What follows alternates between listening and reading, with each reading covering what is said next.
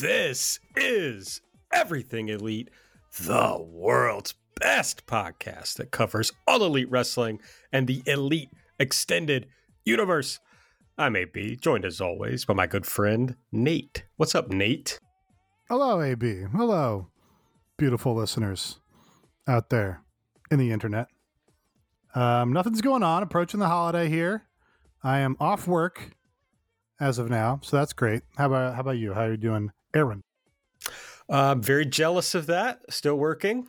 Have a brief due on Friday, so I'll be working probably through Friday. So we'll see what happens. But I had a root beer and a bag of popcorn during Dynamite, and that helped my mood, to be honest. Wow, root beer on the menu tonight. I see another root beer in our midst. Yes, that reminded me because also joining us, my good friend, Mike Spears. And folks, maybe he's drinking a diet root beer? Yeah, I am a sicko who, yeah. If I'm not going to be killed by corn syrup, I'll be killed by other means. So yeah, I'm having a refreshing diet. It's no longer diet. It's A&W zero sugar, which, replacement grade root beer. I mean, it's fine. It doesn't have caffeine. So that's really what it is. And I wasn't really wanting any fizzy water tonight. So going through root beer. All right. That's fine. Whatever it takes. Nate, when's the last time you drank a root beer? I don't recall. I do like the fizzy, as if you heard our appearance on the Street Fight Patreon, have been drinking some 7-Ups lately. Got another 7-Up here. I don't really know why. I have the idea in my head that a fizzy beverage is going to help me speak better on the microphone and better enunciate and have a clearer throat. I don't think it's been the case once ever, but it is a recurring urban legend in my mind. I think the move would be a warm beverage, really, but I'm out of tea bags, so. Yeah, I mean, people say like lemon, I think, like a lemony drink. Well, or this just is lemon, I guess. Of course, lemon lime flavored. Yeah, corn that's syrup the same water. thing, I think.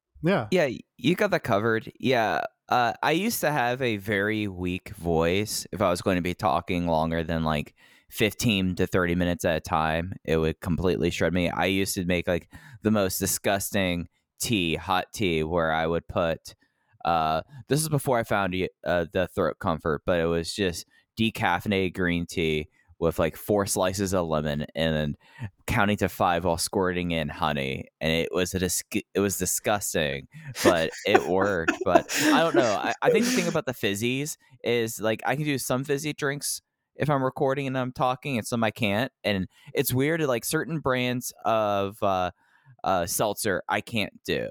Like, I cannot have a La Croix and record, or else I'm going to be burping the entire time. Like, I'll be hitting my mute button more. So just like the bubbles, just maybe it's something with my humors and my ether that the bubbles in La Croix just offset it.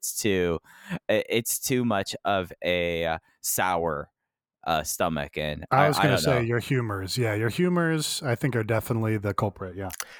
All I can think of now is Mike. He's in the Rocky IV montage, and like the end goal is doing a podcast, and he's like doing all the things that he was discussing with the green tea and the lemon and the honey, but it's Rocky IV.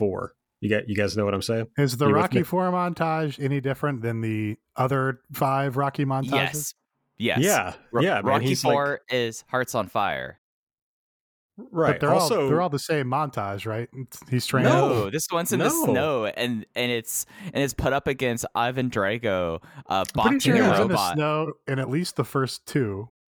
But okay, but he's got Siberia. no like weights and shit. I mean, he's like, he's that's the man that's against the whole idea elements. the first one, he's boxing against cuts of meat because he doesn't have any weights. But this one's also contrasted with Ivan Drago boxing a robot and taking a whole lot of steroids and then measuring his steroid things. But that wasn't part of Aaron's comparison. Aaron's metaphor did not involve robot boxing. I mean, I think in his mind it did involve steroids, though. Right. And we know Mike's not on the gas, so You guys another remember distinction. what was the robot fighting show? Real Steel with Hugh Jackman. Yeah, but what's he made a WWE Raw appearance and broke Dolph Ziggler's jaw, I think. But wasn't there an actual show? Robot BattleBots. Wars? Or Yeah, BattleBots? Also discussed BattleBots on the Street Fight Patreon, or at least I brought it up. Did we? Fuck. Yeah, he was talking about drone racing, I think. Oh, that's right. That's right. See, I know we did that show, and then I thought I saw somebody say it was up, but I never saw like a tweet or anything about it, so I wasn't actually sure that it was posted, but I guess it's out there. I'm also relying on it. I think Mike just said that it was up. It came up in my podcast feed. I was going to say, Okay. I subscribe to Street Fight Patreon, so you'd think I would know this, but I don't. So if you subscribe to the Street Fight Patreon, we're on there, apparently, so go check it out. If you want to know more about us, at Everything AEW is our Twitter account. I'm at Aaron Like the Car. Nate is at Epitasis. Mike is at Fuji Heya. Subscribe to the podcast, please. We have a link tree. I figured it out because it's like, if you just think of EE, you can remember this because it's Linktree, but the period, the dot is between the R and the EE / everything. Fuck. AEW? Everything Elite? Not sure. It's linkter.ee. Is that right? It's linkter.e / everything AEW. Okay. So go to that. You can find all our shit, but you can find our podcast feed, all that stuff. Or just look on whatever podcast app you use. If you use the Apple Podcast app, give us a 5-star rating and review. And if you want to support the show, the best way to do so, really the only way to do so, if we're talking about money here, it's to go over to patreon.com / everything elite. A great Christmas gift for yourself is a Patreon subscription. All right. Well, we're going to do as we not always do, because we didn't do it last week, but we're going to play Elite or Delete. I should have said the grand return of Elite or Delete to the Everything Elite Weekly Show. It's the part of the show where we say what we like and what we don't like from this week's episode of AEW Dynamite. We'll kick it off with Nate. Nate, what is your Elite pick? What was your favorite thing from tonight's episode? Well, wrestling is back. They brought wrestling back yet again. There was a couple weeks there where AEW was in the mud and wrestling was dead, but they've once again resuscitated wrestling. I'm going to go with the main event. Darby Allin, Sting, CM Punk against Maxwell Jacob Friedman and FTR. Just, I don't know. This is like the ceiling maybe of when you can call a match fun. This is like the max fun match. If a match gets any better than this, you have to start saying like, oh, that's a great match of the year candidate kind of thing. This is like a maximum fun match, I think. Not the podcast network, but in terms of wrestling denotations. Just the blast. You had the baby faces.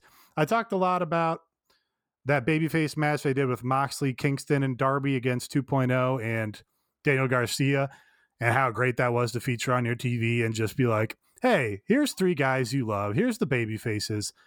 They're just going to kick ass and have fun, and they're going to be cool, and they're going to look like they like hanging out with each other. And they're all going to have their little character moments.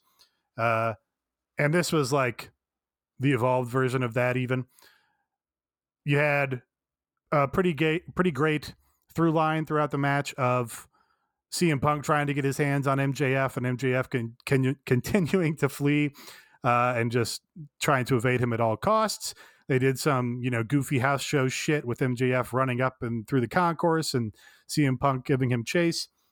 Darby doing his standard kick-ass stuff where he's just like doing the coolest hip toss you've ever seen, or like, doing his little drop kick where he just seems to thrust at the peak of his jump better than anybody else does it. And then you had Sting, who is just the fucking man, going out there, lighting the crowd on fire in Greensboro, doing the classic spots, doing the yam bags, doing the no sell, doing a dive to the outside right after MJF, seemed to land on the crown of his head.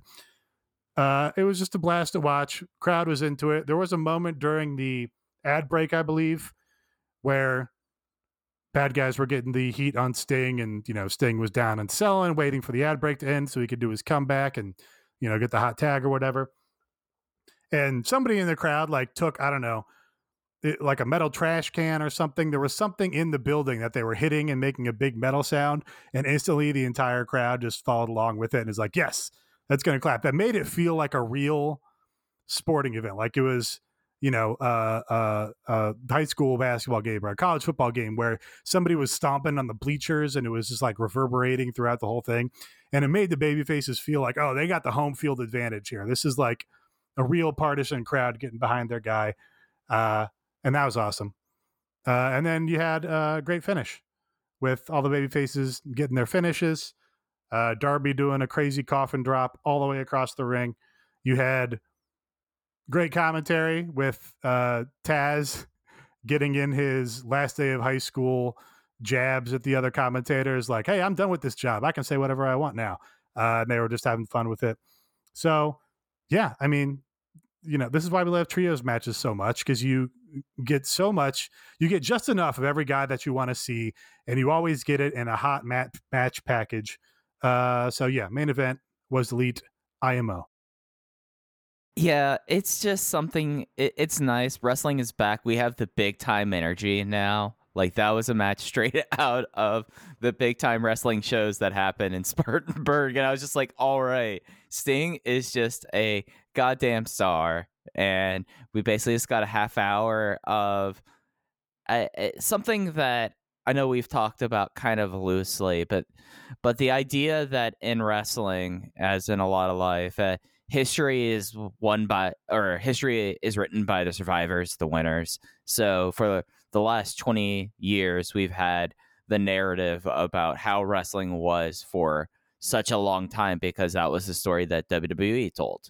However, this match gave us a glimpse of what the history would have been if WWE did not get a chance to write that history. Instead, we got a company calling back to one of the most important venues in a region of the country with one of its biggest stars, and just going out there and just showing their whole ass and having a great time. Like, it was something that each time Sting would do something that the crowd was going nuts for, I was getting more and more into it. I'm like, Sting is the greatest. Like I just watch him do more cool stuff, like him just slowly going for that dive and going heavy, and the way he landed on MJF on that dive just put a smile on my face. And it's just this is the kind of thing that I was hoping they would do if they did not put the Rock and Rolls on TV, which I will forever say that was a bad move. They should have, whenever they're at a big Crockett building, they should go get the Rock and Roll Express. Come on, it's like a free 1,000 tickets sold right there. But it was the right thing to do for the venue, and the right thing for the era and the promotion that they were having an homage of tonight. Yes, I am not being whatever. I just think Sting and Billy Gunn should be on top in this promotion. I think Sting and Billy Gunn are the biggest stars in the company, the best workers, and there's no reason they shouldn't be running roughshod over the rest of the roster. What are you not being in this moment? You said, I'm not being whatever. Ironic. Not being ironic. I think you're being a little ironic. No, I genuinely think this. Okay. I mean, wouldn't you like to see Sting and Billy Gunn on top of this promotion, Nate? I think they use Sting perfectly in this promotion. Because every time he comes out and wrestles, I'm still excited to see it. Every time he does his 4 spots that he does, the no sell, the yam bags, I'm still excited for it.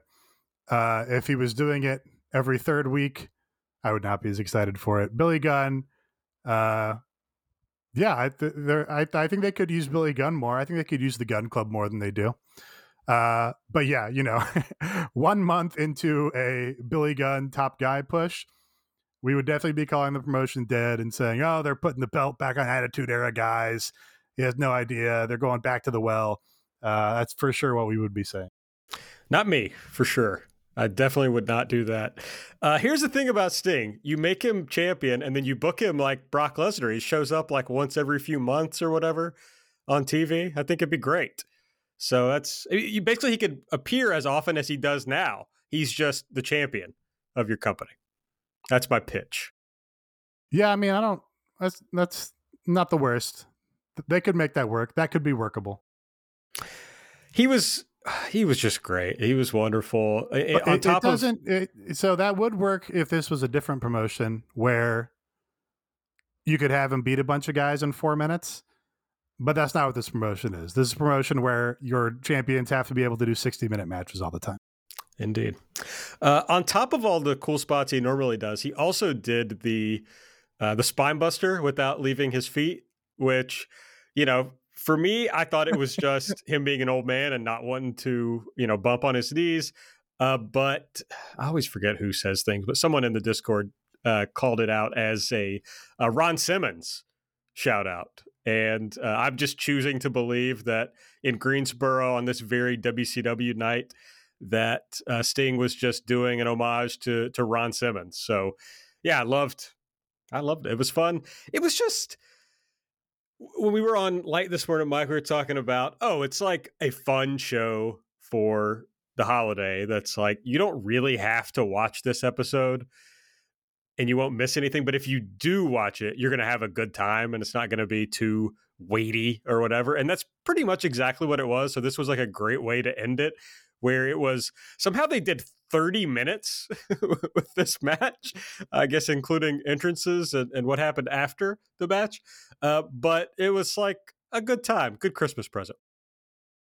Well, you can tell they went a long time because especially Punk and Sting, being the older guys in the match, looked crazy by the time the match was over. All their face paint, they looked like they'd been in an actual fight. There was a bunch of somebody's blood on them. That was also a highlight of the match, is just how super crazy. You know what? I'll say it. How insane they look. Yeah, the "they look insane" quota was just off the scale. Like, as soon as Sting showed up wearing CM Punk like stenciled face paint and a CM Punk t-shirt, we should have known, like, we're going to go to some places where humanity hasn't been before. And I felt like that they reset the "they look insane" scale with this match, especially Punk. Punk just looked wild with that face paint. All right, Mike, it's up to you, bud. What was your elite pick for this week? So, like, the issue about, like, a show that's just genuinely good vibes, like this one, is, like, nothing, like, super peaks incredibly high other than the main event, other than Sting being the biggest star in wrestling.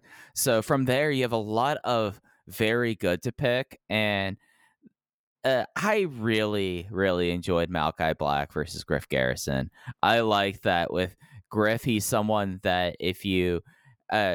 he doesn't show up a lot on broadcast. That's what I'm gonna call Dynamite and Rampage broadcast. But on the YouTube stuff, Dark and Elevation, you get to see that he is someone that's kind of known as like a heavy hitter. He will crack one. And him and Malachi Black, like the sequence that went into the finishing stretch with Black's like jumping knee, and then Griff was down, and then it was like just the faintest quad kick out of Malachi Black, and teasing like he was going to set up for the spinning heel kick, but instead did the half crab, and then still deciding, Brian Pillman Jr., he's going to try to get in there for his buddy. He's going to get cracked, and that rocked. And I really appreciated this in a match without any goop and without Evil Julia. We got just two guys just cracking on each other, and that rocked. Yeah, this is a really strong match. Just from the opening moment, it was clear that they knew what this match should be with Griff. He's the hot-headed guy pissed off about his friend getting Black misted. So he charges across the ring immediately, and Malachi Black just kicks him in the face and puts him down immediately. And then just is like, yeah, you fucked up, kid. So that was perfect. But, you see a lot of the upside in Griff in this match, too. The dive to the outside where he's like riding the top of his head and then getting the big babyface fire was also strong. And Brian Pillman plays a convincing babyface. So when he came in after the match and ate the black mass, that was also pretty sick. So yeah, this I think exceeded my expectations. You've got a team here of baby faces who I hope they're, committed to working out in the long term and not, setting up a split or something after their discord last week. I think that was probably just a little character moment or something. But yeah, this exceeded my expectations. I was pretty impressed with how perfectly this match was laid out. Honestly, this is the kind of great TV match that they should do more often. It's like in TEW and EWR, the booking simulator, you have all these match notes you can put in there, like, oh, this would be a match where you do Griff Garrison versus Malachi Black. You do, I don't know what it was, 8 minutes something, and you do keep Malachi Black strong, and Malachi Black gets a decisive win. And they should do that more often instead of what they do a lot, which is they do 14 minutes, and it should be an all-out match where they just go out and try to have the best match possible. And the former is more interesting to me than the latter as a TV product. Yeah, we're all putting some G's in the chat, I guess, for Griff. We all enjoyed it. He was asking for G's in the chat earlier, or maybe yesterday on Twitter. So glad we could help. He was good. He's a guy they've really, I hesitate to even say brought along slowly, because they've kind of barely brought him along at all, really. But then sometimes he pops up and he's enjoyable. So I think he's definitely someone who they have something with if they choose to go with it. And I like the tag act for sure.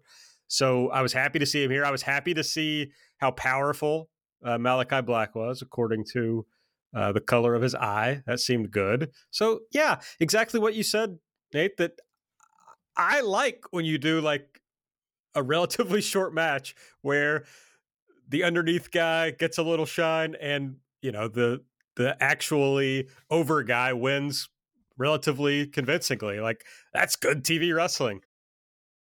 Yeah, I have criticized a lot of their time usage and roster usage. That's, really for all AEW is mostly like an unqualified success. Like the TV is always very watchable, if not very entertaining.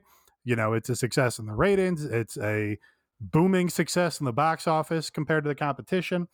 So the quibbles that I've had are like, I would like to see more of this person. I would like to see more of the women's division. I would like to see this and that instead of who they happen to be focusing on this.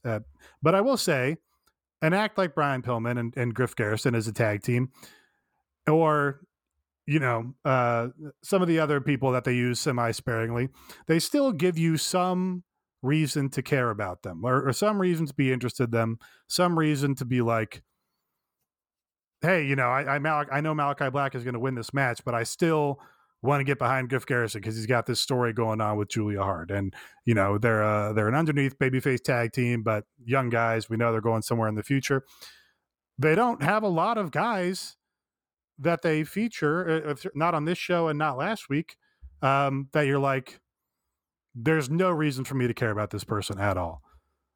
There's always at least something where you go, hey, well, I have an interest, maybe not a rooting interest, maybe not a fan interest, but I have some kind of interest in both the guys in these match. Even the Griff Garrison was like a hometown guy, so they smartly put him on this show to be like, hey, he's going to be the babyface who gets his ass beat by Malachi Black, but we'll just give him that little bit of extra juice by using a guy who's from North Carolina. That's perfect. All right, I guess that makes it my turn. I think I'm just going to go with the Adam Page, Bryan Danielson segment on the show, which I thought was done pretty effectively, mostly because of Bryan Danielson. I thought he was really excellent in his portion of this kind of promo off, and Page was able to do a workmanlike job and then really turn it up toward the end of this segment to help us, well, you had a lot of things to accomplish here, right? Because you need to show that that Page is strong coming out of this 60-minute match where he wasn't able to win, but you have to have him tell us the story of why that's actually a positive thing, or want to keep us behind him. Then you also need Danielson to give you a reason to want to see him get another shot at Page. And I thought they handled both of those things really well. Like, I'm come out of this thinking, okay, Page still seems like the scrappy babyface champion. Danielson's still being an asshole. He had the great little line about, actually, John Silver hurt my leg a little bit in that match beforehand, so that's why. And you get this new twist of Danielson saying, now I'm not going to wrestle again until I get my rematch with Page. I'm going to make sure I'm 100%. So I think that's great. And it's going to make, assuming Page is going to beat him, which of course he should, it makes Page look even stronger, right? Because then he's going to beat him, presumably in a shorter time period when Danielson can't say anything except that he was at 100% strength. So I thought this was a really successful segment, even if I'm cold on the judges' idea as a step for the rematch. Yeah, I like this as a next step because it's a perfect logical step in what this story has been, which is Danielson, had been critiquing him before the match, even saying, hey, I'm working a killer schedule. I'm working all these matches. Eddie Kingston, Minoru Suzuki, blah, blah, blah. And Adam Page wasn't wrestling at all. So Danielson now using that as a heel excuse for why he couldn't beat him. Perfectly logical, evolution of that storyline. I think Danielson taking the anxious millennial cowboy thing and turning it into entitled millennial cowboy thing. I think that's a good heel kind of shtick that, plays on something that's dominant in the culture and also fits in perfectly with who the Bryan Danielson character is and what we believe about him as a heel. So those both work well. I think the judges thing is fine. I think it's a red herring. I don't think they're going to go to the judges. I think it's going to be a Page win before that ever comes up. So I think that's kind of maybe even a smart way to mislead the viewers to say, hey, we did one 60-minute draw. These guys are evenly matched. It could be another draw. And they're really just underlining that, saying it could be a draw by saying we're even going to go to the trouble of having judges. So that way, theoretically, when you subvert that and have Page win and not have it be a draw, then it's that much more impactful. I get that idea. If I had to pick one thing to be negative on, and it's not even really that I'm negative on it, it just Page coming out and doing like I don't know, his tone was a little off to me. It was a little like, oh, I'm sad about not winning. I'm disappointed. I didn't feel like a champion. That was just a little thick for me. I mean, that's what the Page character has been recently, and he's very over. So that's what people seem to like about Adam Page, is that emotional sincerity or whatever that he uses a babyface. It just seemed like a little bit thick to me. Like, hey, yeah, you don't have to be like sad and in your feelings about this one. You can be a little more confident about this one, I think. Yeah, it just felt like his comments there, Nate, where it just didn't feel as natural as you would expect for it, at least without portraying it. And maybe that's how it kind of felt uncomfortable in that fashion. I actually kind of like the judges, and this is not even me doing the old championship committee bit.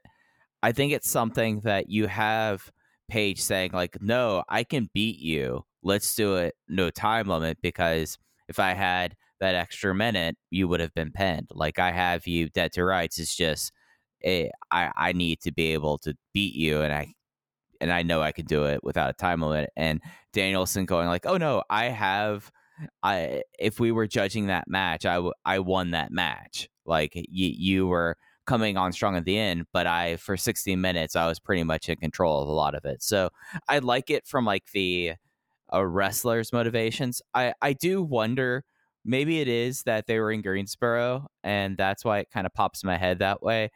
Do you think that they're going to have it, or at least I'll phrase it this way: if they have an active wrestler as a judge, and if it's like an active wrestler that's not like Christian, but if it's like, say, all right, and also doing the judging, I haven't heard anything, I'm just throwing this name out, for example, Eddie Kingston. or John Moxley has returned, and he's returning as a judge here. Do you think we get a Chicago Showdown, Terry Funk, Ric Flair, like where he turns after the match there and like attacks Hangman Page? Because I feel like with the amount of JCP cribbing we've had, that feels like that could be on the offer. I wouldn't expect them to go in that route, but you did say a name that I thought was interesting, and the name that jumped in my head because of Greensboro, which is this where they bring Ric Flair in to be a judge for this match? And I think that's probably in play. This is on the 1-5 show, right? So we're in Newark, so nobody New Jersey. Nobody jumps out as like a New Jersey guy as far as like a old wrestler or whatever. Do they? Unless I'm Sandman. They're going to have John Bon Jovi as a judge. John Bon Jovi, Sandman, and Chris Christie. Chris Christie. There we go. Yeah. My favorite New Jerseyan. What's your guys' favorite Chris Christie moment? Mine's easy. It's when they shut down the beaches. He shut down all the beaches after, I don't know, what was it, a hurricane? And then a drone went to some beach and found Chris Christie and his whole family on the abandoned beach all by themselves. One of my favorite photos of all time. My favorite Chris Christie moment is when he tried to obviously call in and onto a radio show because he really wanted to be a sports talk radio guy. So then they gave him like a 1 hour like pseudo tryout, and it was all callers who just shat on him for like an hour, and everyone's like, that was one of the worst things that I've ever seen. I have a few. I'm a pretty big Chris Christie fan. One, I mean, this is a little bit of a cliche, but of course, him wanting to meet Springsteen and Springsteen saying no, like that's very funny. Very funny. Two, I mean, he did. I think fucking Obama eventually hooked him up, right? Oh, I'm sure. Yeah, I think so. Because Chris Christie after that hurricane buddied up to Obama, and all the Republicans are mad, and I think that was part of the quid pro quo. Yeah, I was gonna say 2 is when he like low key secured re-election for Obama by embracing him after the hurricane. There you go; those go hand in hand. But 3, and this really it was 3, 2, 1. This is my favorite, and that is Trump bringing him to wherever he was and pretending he was gonna make him vice president, and then just like leaving him on the plane or whatever. Like I can't remember the exact details, but I know that. Wasn't he off to the side of the stanchion or whatever? Yeah, like he came out and he was by the side of it. I think he was on camera frame. when he realized that Trump wasn't giving him the nomination. I love that. But I think he also had like flown him somewhere, and then like maybe he met with Mike Pence while Chris Christie is like, I don't know, at the on the beach with his family, I suppose. So yeah, a lot of funny moments in the history of Chris Christie. All right, our listener elite this week. If you want to be featured as a listener elite or delete, you just got to subscribe to the Patreon, jump in the Discord. We haven't talked about this yet.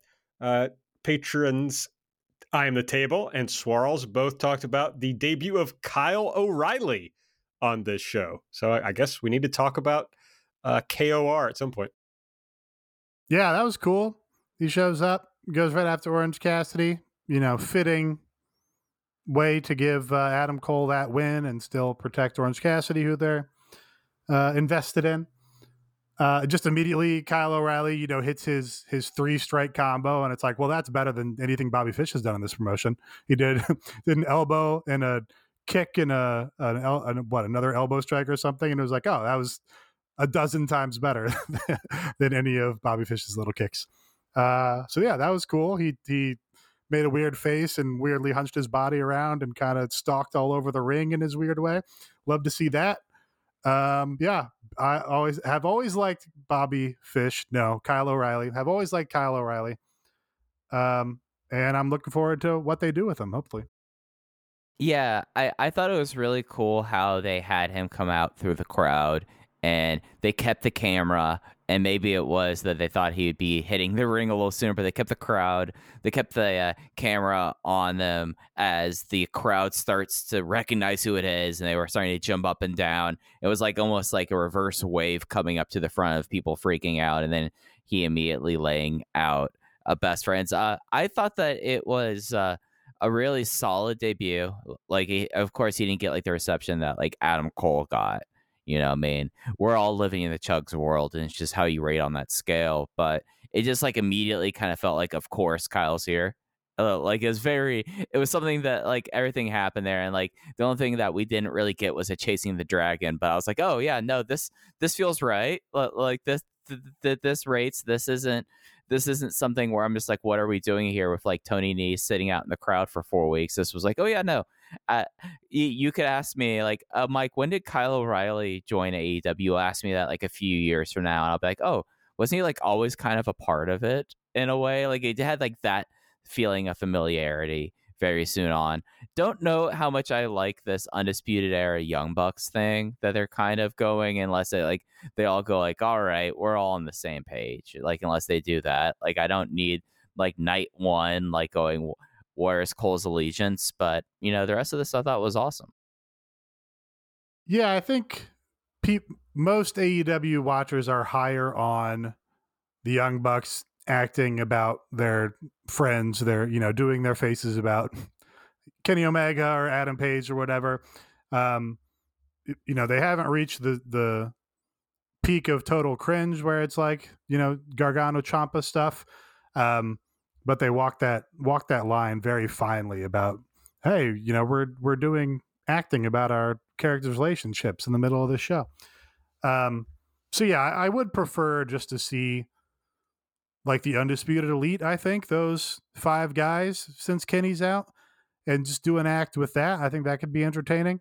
And then when Kenny comes back, you can do the split or whatever, and you can do the big 6-man match, something like that. Don't really need on night one, like you said, hey, what's going on? Are we splitting up our stable? Are you adding some guys? I'm not comfortable with this guy, because just it's a note that they play all the time.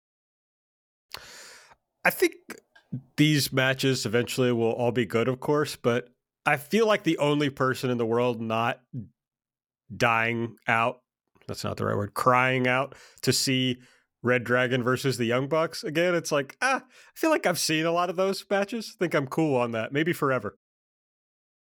It will definitely be good. I definitely think they should revisit it at least once, maybe once maximum, just as like a marking history kind of thing, But yeah, I'm certainly more interested in seeing like Red Dragon versus the Lucha Brothers, yes, or Santana and Ortiz versus Red Dragon, or Santana and Ortiz versus anybody.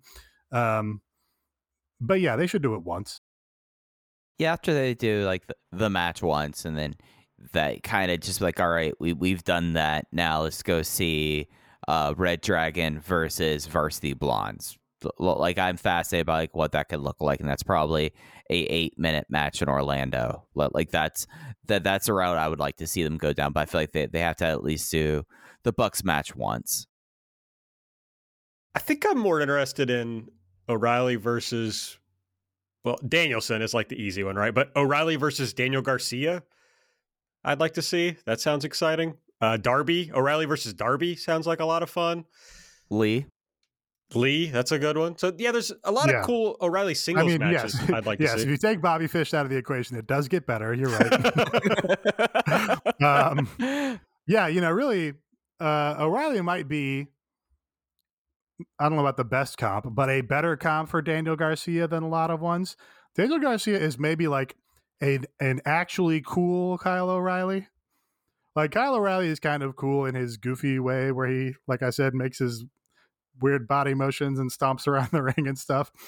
But Daniel Garcia being like a guy who's like, no, I'm like kind of understated and I'll never smile. And I secretly like Blackpink and all this stuff. I think is like, oh, he's like actually cool. He's closer to Hook on the cool scale, where it's like, oh, this young person is a wrestler who's actually cool. Kyle O'Reilly versus Billy Gunn, Kyle O'Reilly versus Sting. Those are kind of the matches I'm looking forward to. All right, well, let's get into the stuff that we didn't like from the show. So, Nate, what is your delete pick for this week? Really, I like the whole show.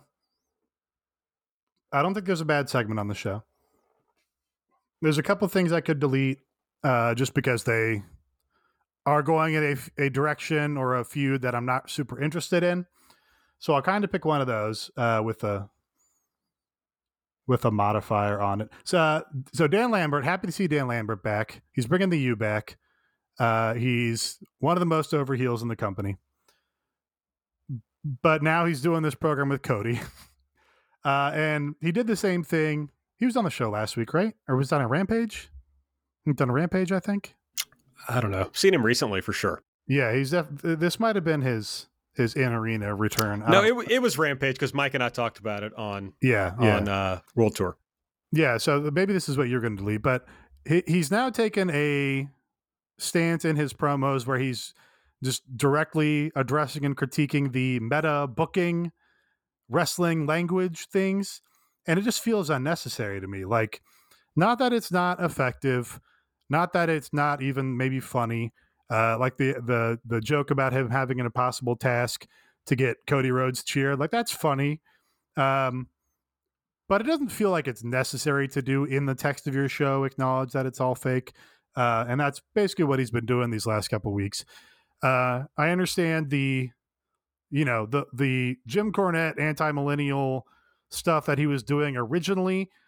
I understand how that also rubs some people wrong way, but it was like a clear heel act. Like they could not have made it more obvious. Even he would like sometimes, give you a little wink about it, which was maybe the perfect amount to do. But here and on Rampage, he's like talking about not just that Tony Khan is making the matches, that Tony Khan is putting Cody on TV and wants Cody to be a big deal, or putting whoever else on TV. I think on Rampage he said, he was talking about Orange Cassidy, I think, and talking about how Tony Khan's going to give Orange Cassidy a big push. And just like, I don't know, now you're acknowledging not only that Tony Khan is making the matches, but also that Tony Khan is booking the finishes and making Orange Cassidy beat people. And that just feels like that's an unnecessary line to cross when the guy was already over in the first place, and can certainly do other things, and he can even address the Cornette criticisms about AEW without making it that explicit that Tony Khan's booking the finisher, Tony Khan is pushing this guy, Tony Khan is booking me in a program with Cody Rhodes. It's just, you don't have to do that and remind everyone that it's fake. Just like dial it back one notch and be like, now I got Cody Rhodes in my business, and then it's just much simpler and cleaner. It's something where I think it works at a level with Lambert being the one that's kind of both the outside observer and also being the person that it's known like how much of a traditional wrestling fan he is. Like he made such a big point about that in the lead up to the Jericho match.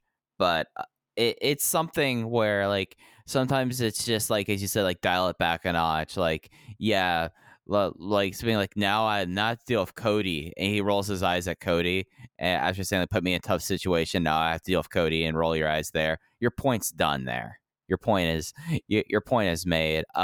It's something that I would say with Lambert is that like everyone, I feel like at this point, is so in on it, so maybe he feels like he has to do that, or they want him to kind of be like, oh, they're in on it, so let's make sure that everyone knows what we're doing here with this, when it could work out a little better with some subtlety. So I totally get where you're going from with that.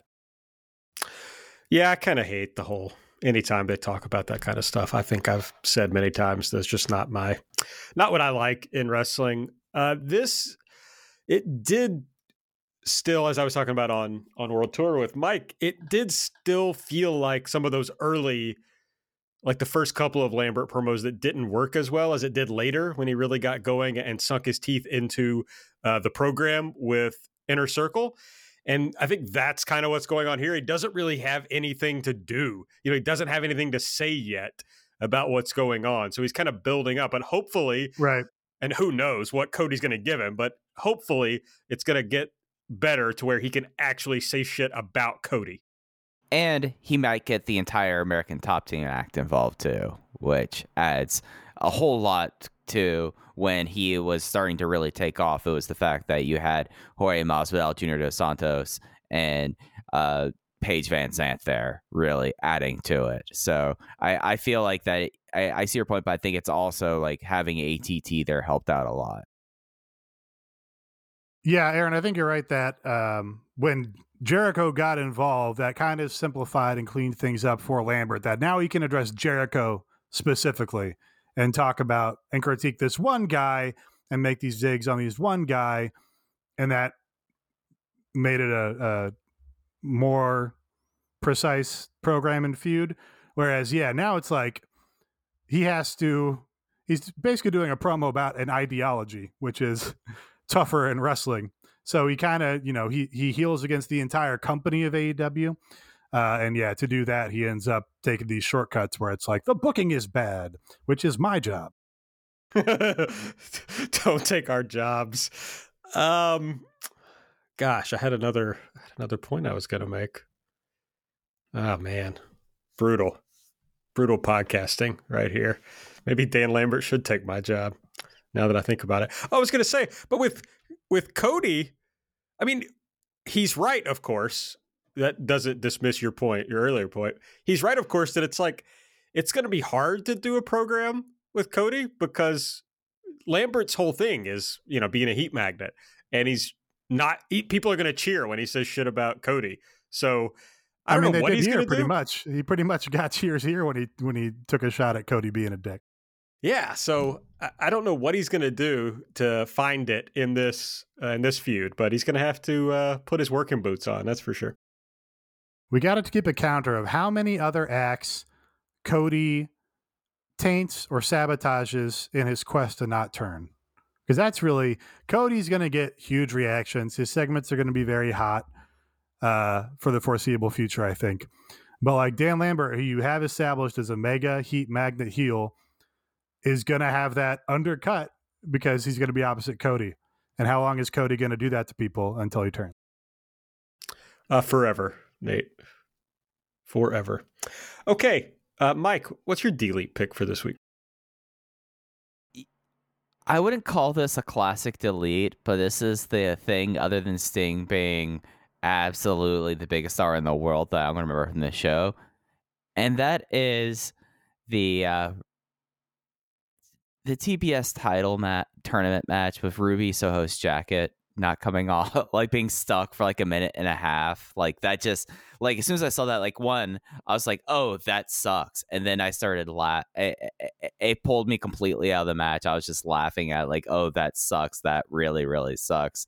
I thought the match kind of turned back around. I know that there was a sign person who just decided to go on TV spouting bullshit that people pointed out during that match, but it just was something that like maybe that was just me and the way that my brain's broken, that the botchamania side of me goes, oh, the arm sleeve got caught for so long there. But it just kind of was like something that like after that, like they had a decent match. I mean, you had a lot of you had a lot of Vicky Guerrero, but you also had a lot of Ruby bumping like crazy for Nyla, which looked great. But it just was like a very weird vibe match, and was kind of started off with Ruby Soho getting attacked and not being able to get her jacket sleeve off, and it just kind of put that kind of overall match in a weird place. Yeah, I mean, that wasn't ideal. Honestly, what kind of bothered me more about it, or annoyed me more about it, was that would have been an interesting angle at the beginning of the match if the angle was, oh, Nyla tied her up in the jacket, and now she's got the advantage on her, and Ruby has to fight out of this situation. But they obviously weren't intending to do that, so they had to just kind of get out of that and solve that problem, and then go back to the match. It probably would have, I think, been if they'd come out with the idea of, oh, I'm gonna wrap your arms in your jacket and get you caught, and then that's going to be me getting the heat on you from the beginning of the match, and that would have been an interesting little hook to the match, I think. I did pretty much like the match. Had some good spots. Ruby got some good reactions. Nyla did a very cool Alabama slam into like the turnbuckle during the ad break. That was pretty sick. And then, the Vicky stuff is extraneous. Mostly I was like, spent a lot of the match going, man, Nyla's really good. Like, she really doesn't need Vicky out here, I don't think. She's an effective heel already. She's an effective promo already.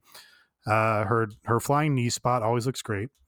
But yeah, they got there. Ruby got the win and the big reaction. Didn't blow me away, but they more or less recovered. Yeah, I guess there wasn't a lot to really dislike from the show, so I'm just gonna use this as a springboard into not really my delete. All of us really didn't have great oh yeah, this sucked, so we're deleting this part. But last week I was really down on the TBS tournament and the women's stuff, and I saw a couple people say why do you what's the deal? And I just didn't say anything else in more depth because I feel like I've bitched about the women's division a million times. So I kind of thought it was known. But I will just briefly say, it's just gotten to a point where it's hard to care about almost anything they do in the women's division that doesn't involve Britt Baker, because it's not going to get any care. It's not going to be important. I mean, okay, we pat them on the backs when they do a couple of extra, more than one story at a time. But, okay, are Serena Deeb or Hikaru Shida do they feel any hotter than they did before any of this happened?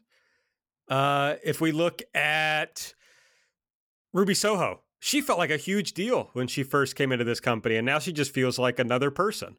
Whoever wins this TBS tournament, if it's Ruby, I've already said my piece. If it's Thunder Rosa, Jesus, she felt insanely huge after beating Britt in the lights out match, and now we hardly ever see her. So it's just hard for me to get invested or care about anything they do in the women's division because nothing's coming of it. They announced for next week, or maybe it's Rampage, Chris Statlander versus Layla Hirsch. When's the last time you saw Layla Hirsch on anything? So, I just can't care too much about it. Yeah, it's part of my kind of theory of wrestling, which is that, wins and losses in wrestling don't really matter, as parts of the story unto themselves, right? You can beat a guy 50 times and then still have him on TV every week if you want. But what wins and losses represent in a competent wrestling promotion is the level of investment that the promotion has in the guy. And that kind of informs your level of investment in a guy or in a program or a feud or whatever. So when Adam Page is getting his wins, you can get behind him safely and say, hey, I know that this promotion is going to be invested in Adam Page, so I can put my investment in Adam Page. And I, can somewhat trust in them not to, fire him and out of the blue on a Friday like the other company might do, right? And then when he wins the title, I have some investment in the idea that, that means that Adam Page is going to be on TV a lot. And that means that Adam Page is going to have big programs with the other stars like Bryan Danielson, et cetera.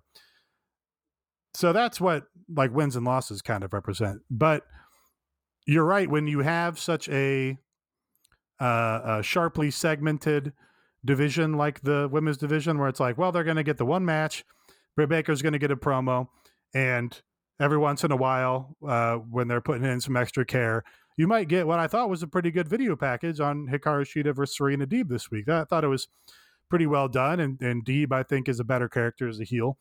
But yeah, your investment is always going to be limited by the ceiling of, okay, but it's still going to be one match on every show. And if there's a woman that I like and she's not the champion and she's not Britt Baker, that means, and she's Thunder Rosa, that might mean, one match on every show, and Thunder Rosa gets one of those every 7 weeks. Well, it's how much investment am I going to put in Thunder Rosa when I can't see her on TV reliably? It puts a hard cap on that. And that's, I think that's, that ties right in with just giving people time, engenders investment in them. for the audience, and lets you know, hey, you can bother to care about this person because we're going to pay back your investment in some way.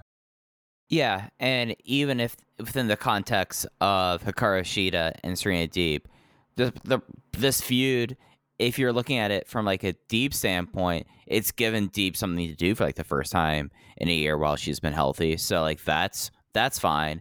But then when you like look at how they chart out this feud, and you look at this feud has been going on for a long time, and it just has not, they've just forgot about it and then brought it back up there, and it's not really as rewarding as something where it builds upon TV week after week after week. And the Thunder Rosa is such a great example of this, because if you're watching TV, if you give them 3 hours of investment a week, you will see her like once a month. You will see her. She'll make appearances here and there, and recently has been in the TBS title tournament context.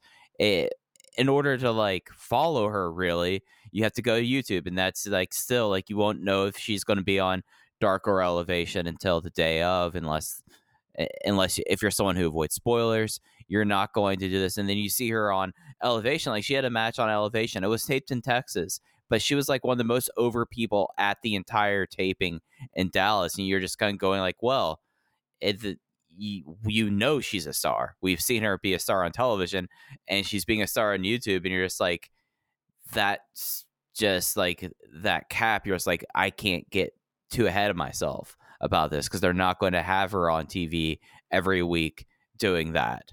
And you're going to have to devote your time and give more of an investment, and that's something that's just a really hard ask at this point to do. I mean, if you look at viewership versus YouTube numbers, like there is a translation thing, and they do eventually get really in the high six figures over a weekend viewership, but it's not always going to be like an immediate thing when you compare that to it. It's not like within 24 hours. It's something that people go back and they go and watch. So it's not really like showing that there's a incredibly huge connection between people who watch everything and people who just watch what's on TNT.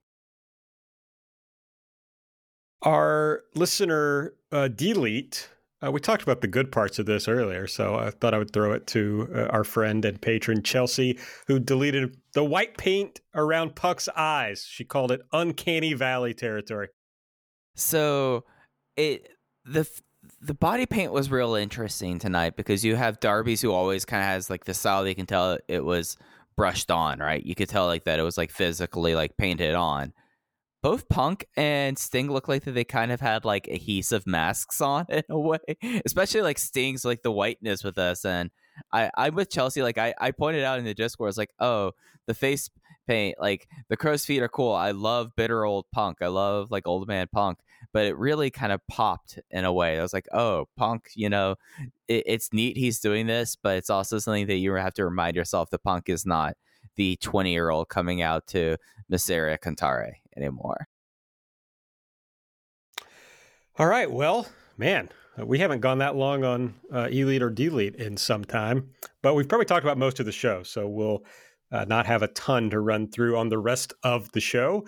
But the first match, how has this not come up yet? I mean, we talked about the post-match, but we haven't really talked about the match. We had Adam Cole versus Orange Cassidy. The show kicked off with the Boom, and Cole won with the Boom after some Bobby Fish and Kyle O'Reilly interference and, a little best friends.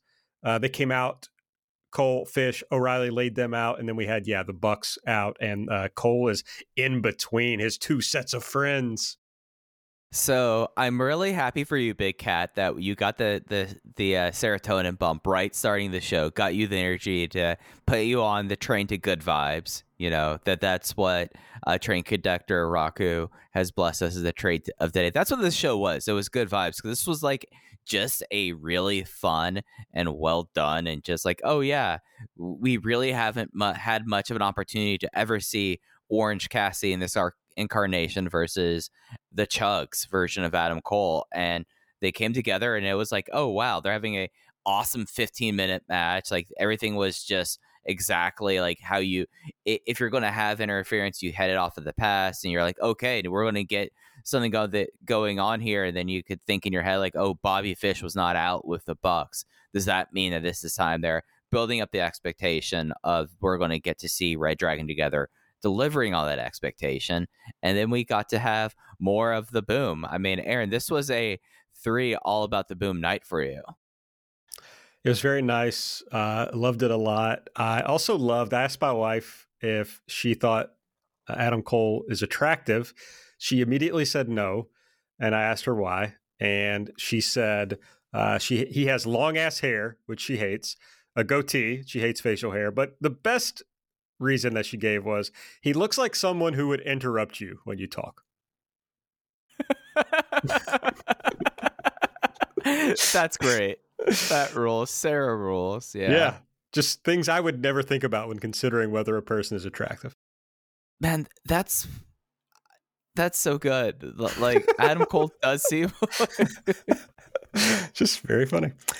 We had a video recap of Adam Page versus Bryan Danielson from last week, and they announced that the rematch is going to be on the January 5th TBS debut edition of Dynamite. And that led into the Adam Page and Bryan Danielson segment that we talked about earlier. Then we had MJF et al. Backstage, the Pinnacle. Although I felt like they hadn't referred to them as in a while. And I was about to say, like, are we just not doing the Pinnacle anymore? And then FTR Bald said the Pinnacle. So I guess they are. MJF was mad that Wardlow wasn't there when they got attacked because he was out getting champagne. And he's kind of getting at Wardlow. And he's like, wait, this is not us. Punk is doing this to us. It's what he does to people. But we're a family. And, things go bad for Punk when everything isn't about him. So just building up to the main event. Yeah, really laying on the Wardlow turn. Tease really thick now. Should we start doing another meter on how much we anticipate this turn happening? Because this felt like maybe like a new high water mark, and MJF and Wardlow are not fine in Wardlow face turn. Yeah, because it led right into this Wardlow versus Shawn Dean match that Wardlow won with 4 power bombs, and you had clearly, I forget who said this, but clearly like they're doing these finishes as a way to just get Wardlow more over as a babyface, just like doing the over and over the power bombs. And then Spears came in, attacked with the chair. Wardlow seemed perturbed. Excalibur puts over on commentary that it was after Wardlow had done all the work. So he's even given him babyface stuff on commentary. And then we saw Wardlow get out of the ring and walk out basically, without looking at Spears, like just leaving without him. It's going to be so satisfying if we're finally getting this and he lays out Psycho Flunky Spears. Like, Shawn Spears has found his ideal role being the Psycho Flunky, just like hamming it up there, getting in there, getting his digs. And if it's paying off like the way that we're hoping to, that Shawn Spears is going to get completely just murdered one day, he's going to have like the best faces while it happens. And that's going to be great. Well, Aaron, of course, if there's a good point that comes to mind that someone said, there's a good guide for who said it first. Who would that be? It was me. Okay. Oh, yeah, that was a great point, Nate. Yeah, with the powerbomb spot, they did correct from last week where they had Spears interrupted too quickly, which didn't make any sense. But yeah, this is a nice way to get Wardlow some babyface heat apart from just being trod upon by MJF. It's like, no, we actually like this guy because he's also a badass too. Then we got a hype video for Cody versus Sammy on Rampage this Saturday, and that led into the Dan Lambert promo that we were talking about. And then we got the Britt Baker holiday party. Before we go into this, quick question for you guys, because we were talking about this a second ago. How many matches, and we'll do, Family Feud, not Family Feud. What's it called? What's that show called? Price is Right. Price is Right rules. Closest without going over. How many matches, period, do you think Thunder Rosa had on a television program this year? That would be Dynamite or Rampage. I will go with, I think I'm going a little bit high, 4. You see, I thought that I was going to be going really high here, and I was going to say 10. So let's say 7. Wow, this did not go how I anticipated that it would go. Thunder Rosa had 11 matches on television this I year. should have stuck with 10. I should have stuck with 10. I mean, you won anyway, but Yeah. yes. I would have been more right. Feels like 4 to me. Well, it's like a huge spread. A lot of them happened early in the year. And then there's like a huge break between like May and August where she wasn't on television at all. So yeah, that's why it feels like 4 probably. But yeah, here's Britt. She is having a Christmas party. I'm sorry, it's a holiday party. And she has Rebel there, Jamie's there, Tony's there. Tony reminds her that she's never defeated Riho. Britt says, yeah, but she's bigger and stronger, and she has Jamie. And Tony reminds her, of course, that Jamie also lost to Riho on Rampage. Britt asks Tony why he's bringing up old shit and tells him that she built this division. Riho's out of her league. She's going to shoot her eye out. Great brand synergy here. All right, congratulations on your brand partnership, AEW and the Turner Network. Hey, they're going to have a 24-hour lead-in of the Christmas Story on Saturday. That did not, like, that synapse did not fire until Britt said that. And I was like, wow, take that, The Accountant.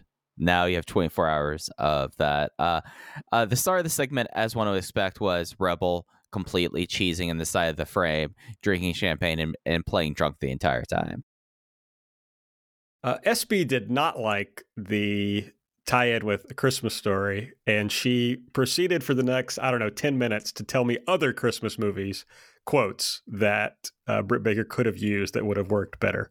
So, well, SB should have watched BTE this week, where the Dark Order's whole bit was quoting Christmas movies. Okay, I'll pass along that suggestion. Don't actually. Yeah, she wouldn't enjoy it. Then we had a video about Owen Hart and his influence as a wrestler and a person. And this was all leading up to, this was already announced, right? But they're just reminding us, I suppose, that the Owen men's and women's tournaments are coming next year. They'll start in May and culminate at Double or Nothing.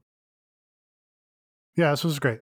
Yeah, we got New Japan and Stampede footage. Stampede, I thought, was kind of interesting because that's been a library that's been in a lot of doubt because Bret Hart not giving WWE authorization to put any of his matches up. So I don't know who technically is the Stampede's right holder.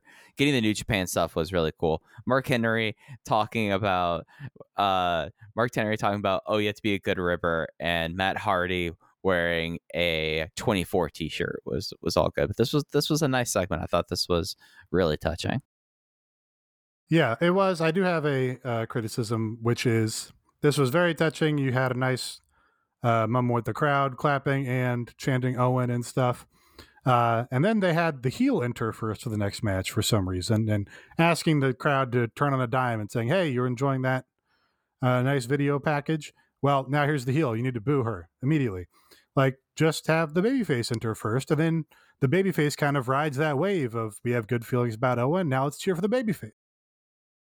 That's a great point. That would have been nice. I also thought it was a nice video package, and good to see Owen. And it's good to see like weird footage that you don't normally see on wrestling television. That was cool. But also funny to me, and I know they didn't mean it this way, but Mark Henry and Dustin Rhodes they both seem to be suggesting that being like Owen being very good to his family and Owen being very good at pulling pranks on other people were like equally good. That was like, so I really liked how those were the main things. They were like, he's a great wrestler, great family man, funny, really did hilarious pranks that really fucked people. I just thought that was very funny. So thank you to those guys. Yes, the TBS tourney semifinal was next with Ruby Soho defeating Nyla Rose. No idea what to call the finish. Avalanche no future kick. Sure. One of the bosses in the new level 90 dungeon in Final Fantasy XIV has a move that's called No Future, and every time I think about Ruby Soho, Then we had the Serena Deeb vignette that we talked about. You cheated. It's for my Eorzea heads out there. Shout out to Vote UJ, Rant Mo. All my warriors are light. Stand up. Other people I've forgotten in the Discord.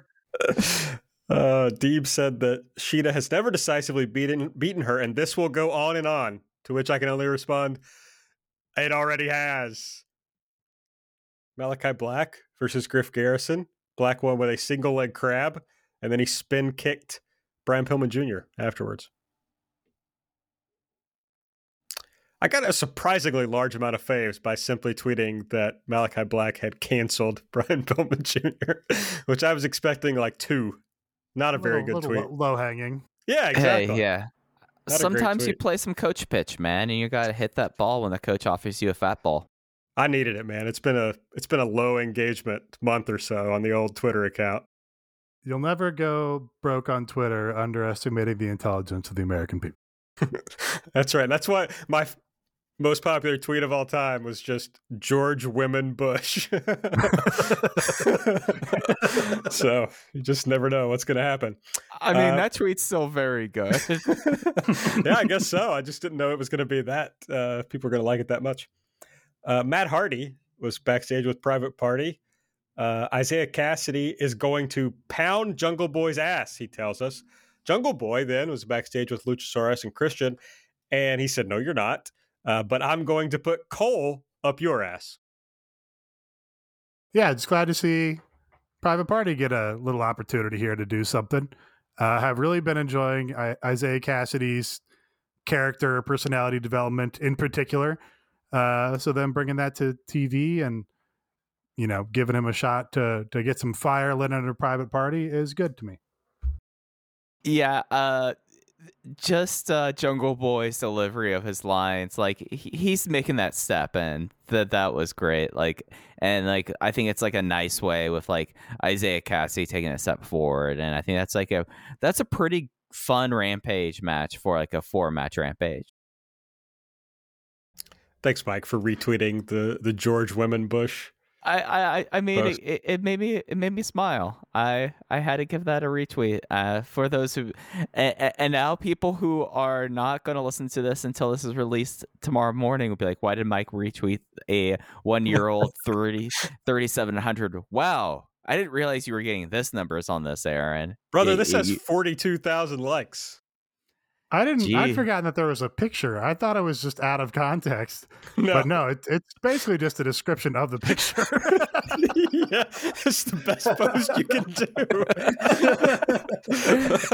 What's funny is, okay, so the post is a picture of a t-shirt, and the t-shirt says W stands for women, and then it has GeorgeWBush.com at the bottom.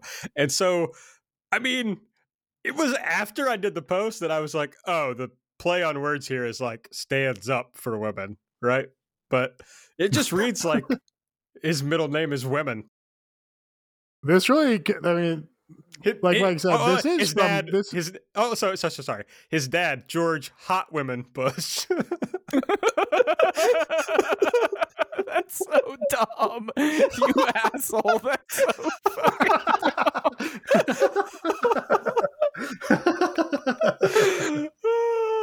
Okay, sorry, Nick. Mike calling you an asshole is maybe the funniest thing on here.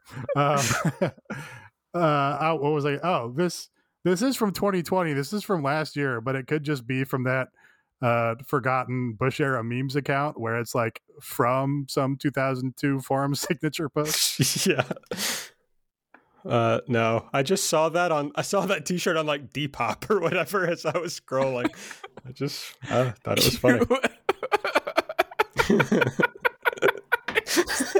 Fuck you. All right. Fuck you. Oh man. I thought we were I don't know. I thought maybe ass play would be like a funny. No, it should be George harassing women, but yeah. Remember when he got called out for sexual harassment like a month before he died? Yeah, he died as like a way to cover up that story. It's like very reminiscent of the Okada Shibata thing. That's exactly what I was thinking about. It's like the people around him were just like, bro, we got to pull the plug. We can't take this heat. You're killing the Bush family brand. Yeah, we got to. George P. Bush. We have to save the legacy for George P. Fucking right. Oil and what is he? He was the train commissioner. Like hiddenly the most powerful person in Texas was this fourth generation asshole. It was George Penis Bush. Nate, you're trying, but it's not going to reach George Hot Woman Bush. I'm sorry. George Penis Bush is pretty good. Okay. MJF and FTR versus CM Punk, Sting, Darby Allin. Punk pinned, FTR balled after a GTS, Scorpion Death Drop, and Coffin Drop. What a way to send the fans home happy. Yeah, we talked about it at length. We did. All right.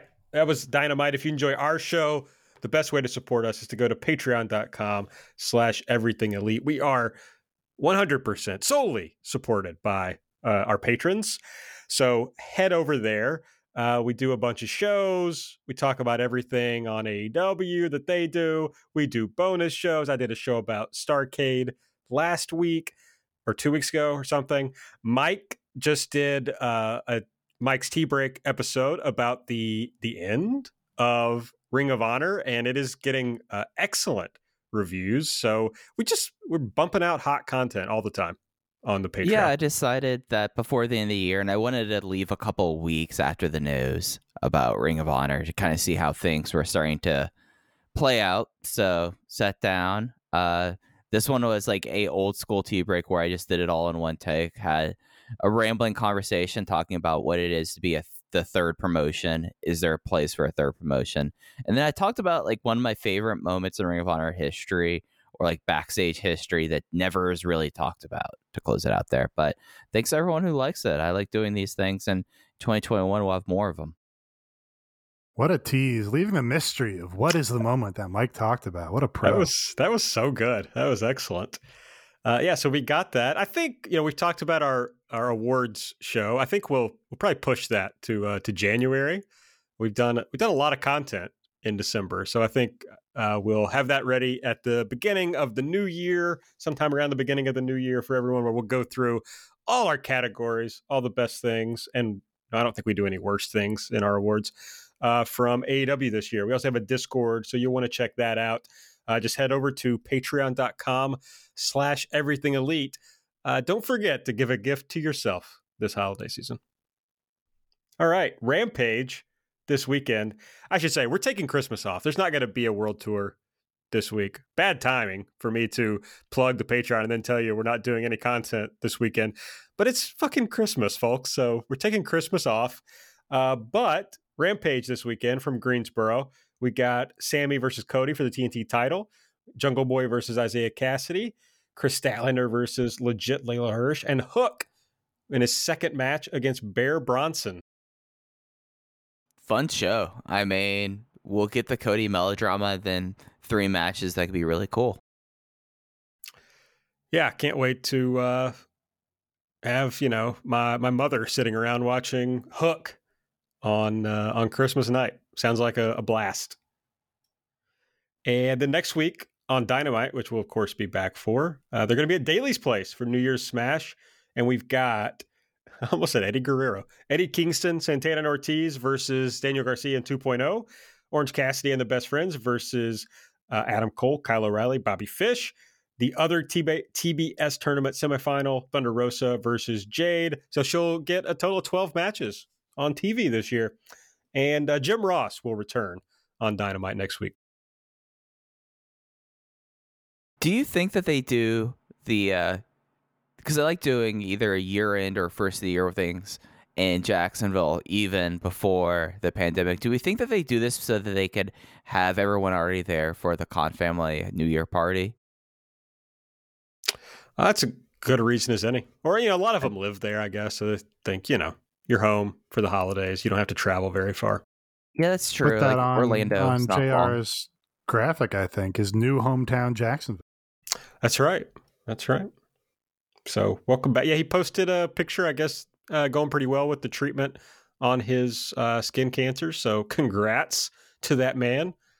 Happy for you. And can't say I'm excited to have Jim Ross back, but I'm excited that he's healthy. Good for him. Okay. Well, I think that's everything. So make sure you're following us on Twitter at EverythingAEW. I'm at Aaron Like the Car. Nate's at Epitasis. Mike's at Fuji Heya. Subscribe to the podcast. Give us a 5-star rating and review. And go subscribe. Patreon.com/everythingelite. All right. For Mike, for Nate, I'm Aaron. We'll see you next week.